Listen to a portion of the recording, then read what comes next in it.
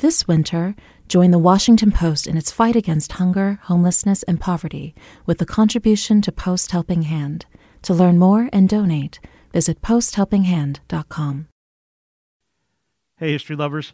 I'm Mike Rosenwald with Retropod, a show about the past rediscovered. Growing up in Somalia, a country where stories are handed down through generations, one of the first tales that children are told is about an ancient queen who fought to give women power, including by, and really there's no easy way to put this, well, by castrating men. Her name was Queen Arawelo. It is one of those few stories in Somali culture, especially in oral sort of storytelling, that focus on women who were very powerful in their own different ways, but who were also really dominating men. And that, in a way, fascinates people. That's Ali Jamil Ahmed at Queens College in New York.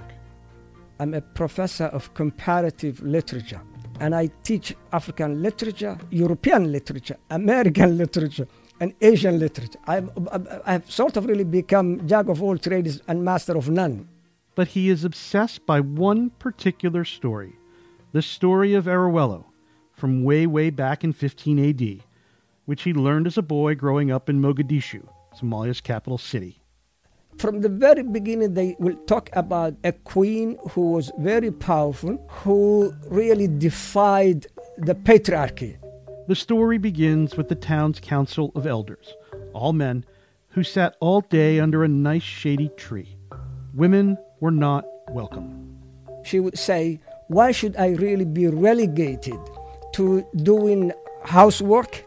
Or why wouldn't I be able to even bear a spear and a shield and go to fight for the community?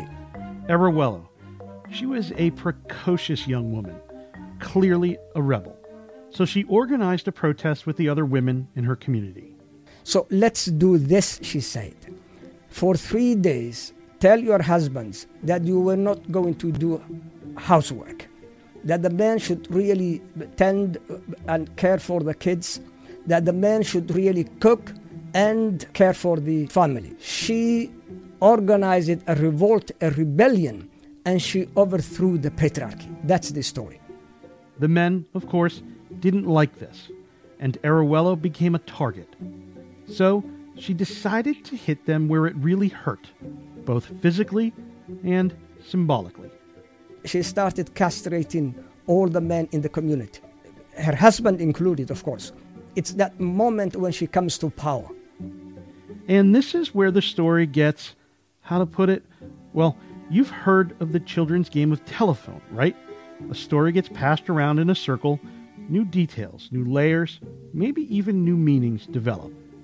Now imagine this game of telephone unfolding over thousands of years. It's a story that has some roots, traces in reality, but that sort of really slowly, because it was told and retold for a lot of reasons and because of different ideological sort of really contentions, that it then became a kind of a myth. The story continues that the queen, impregnated before she castrated her husband, had a baby girl, continued her rule, and then, get this, it turns out there was one man left in the community who escaped castration. And in an incredible stroke of fate, he got together with the queen's daughter, who got pregnant and gave birth to a boy.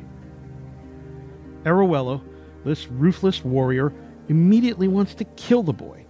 Males, even her own grandson, represent a great threat. Her daughter says, "No, no, no, no, wait till he can crawl." The daughter says, "No, no, no, wait till he's able to say mama." This goes on and on. Before they know it, the boy is a teenager. Her daughter tells Arawelo, she says, "You see, he can now carry a spear and a shield. He will be the one to protect you and me from our enemies." And in a way, in a strange way, uncannily, the queen acquiesces, basically, agrees to her daughter. The men have been aching to get revenge on the queen. the boy's father convinces him that he must kill his grandmother to liberate men everywhere. And so he does, stabbing her to death. The men rejoice. They're back in power. The curtain drops. Supposedly, of course. One of the things that fascinates Professor Ahmed the most about the legend of Arawelo is how her story, to this day, is understood so differently by boys and girls, by men and women in Somalia. Her tomb, supposedly again, when men pass by that tomb, her grave, they throw stones at it and they curse the place. The women, on the other hand, put fresh, moist branches and fresh flowers to this day. And these days, life can be rather harsh for women in Somalia, where inequality is high and violence against women is not uncommon. But Professor Ahmed said Somali women, both there and abroad, find strength in the Queen's story, telling it on social media, in plays, in poems, and song. They are talking, and in a way, in celebratory ways, talking about Arawelo, talking about how great the Queen she was, talking about the power that they had. And in that sense, I think, talking about how that could really be repeated sometime in history.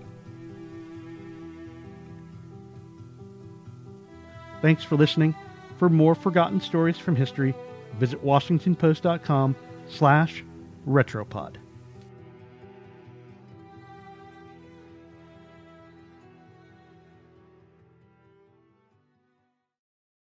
Contributions to Post Helping Hand go directly to services run by beneficiaries Bright Beginnings and Street Village, and So Others Might Eat, that provide shelter, food, education, and other services to those less fortunate in the Washington, D.C. region. Learn more at posthelpinghand.com.